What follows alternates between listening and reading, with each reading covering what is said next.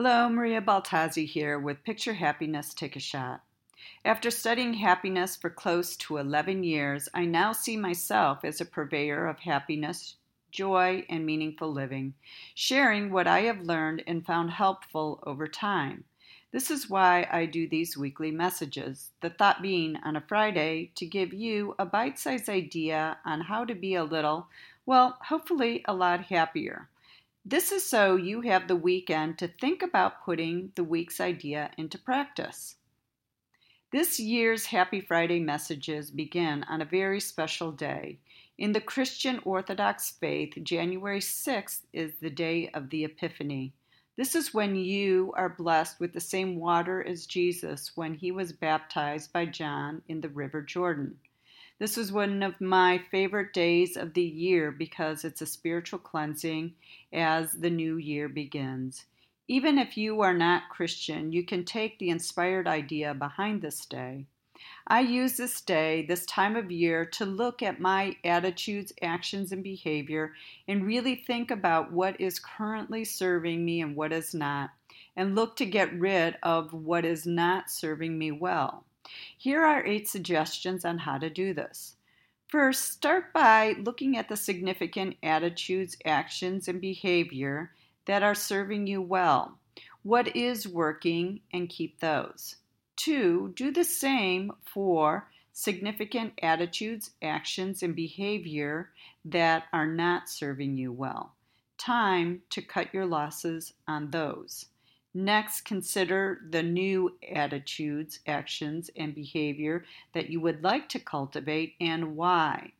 The why is really important. If you understand why you want a new attitude, action, or behavior, more specifically, the benefit you will get from cultivating a new way of being, the more likely you will bring this into being.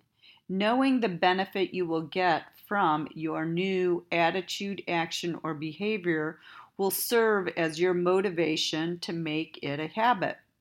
The 4th step is to consider the significant attitudes, actions, and behavior that are not serving you well and that you are willing to let go of now. You do this to create space, more space for that which can serve you better as a human being. Step 5 is to create a strategy, make a plan that will enable you to let go of attitudes, actions, and behavior that are not serving you well. This may involve seeking a teacher, coursework, or support group.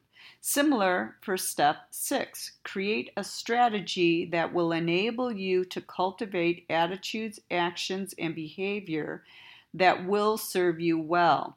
This may also involve seeking a teacher, coursework, or support group.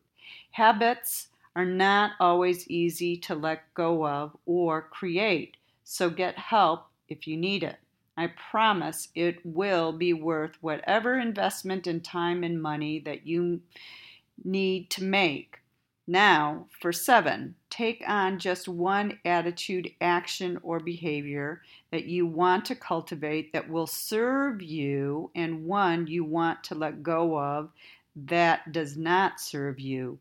You want to take small steps which will yield greater, longer-term results as you reduce the overwhelm that can come from making significant changes in your life. And 8, be gentle and kind to yourself as you are doing this. Prize yourself for caring enough to be a better person for you as well as those around you. If you think this message is useful, please show your love on SoundCloud and come back next week.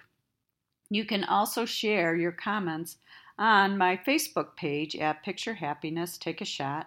Follow me on Twitter and Instagram at Pix Happiness, P-I-X Happiness, all one word, or visit my website, pixhappiness.com. While you're there, check out my 2nd annual Happiness Meditation Retreat in Bali. It's called Primordial Happiness. The dates are August 1st through the 7th, 2017.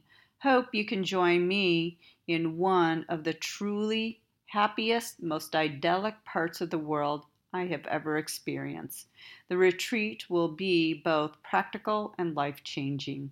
Until next Friday, hope your week is filled with much happiness. This is Maria Baltazzi with Picture Happiness, Take a Shot.